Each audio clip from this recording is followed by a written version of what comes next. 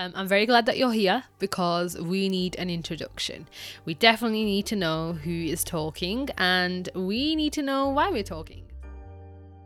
You need to talk about topics, you need to talk about actual problems and issues to overcome them and to solve them. And can I just point out, I feel like today's generation, the young people of today, they really are understanding that. I mean, you just have to do one search on YouTube to actually come across some relevant, amazing, interesting talks, some lectures, some videos of people that think the same way as you. And at the end of the day, I think that is the main aim of this podcast. I just want to go out and talk to people and to understand people the way I want to be understood. Because at the end of the day, you should only talk to people the way you want to be talked to.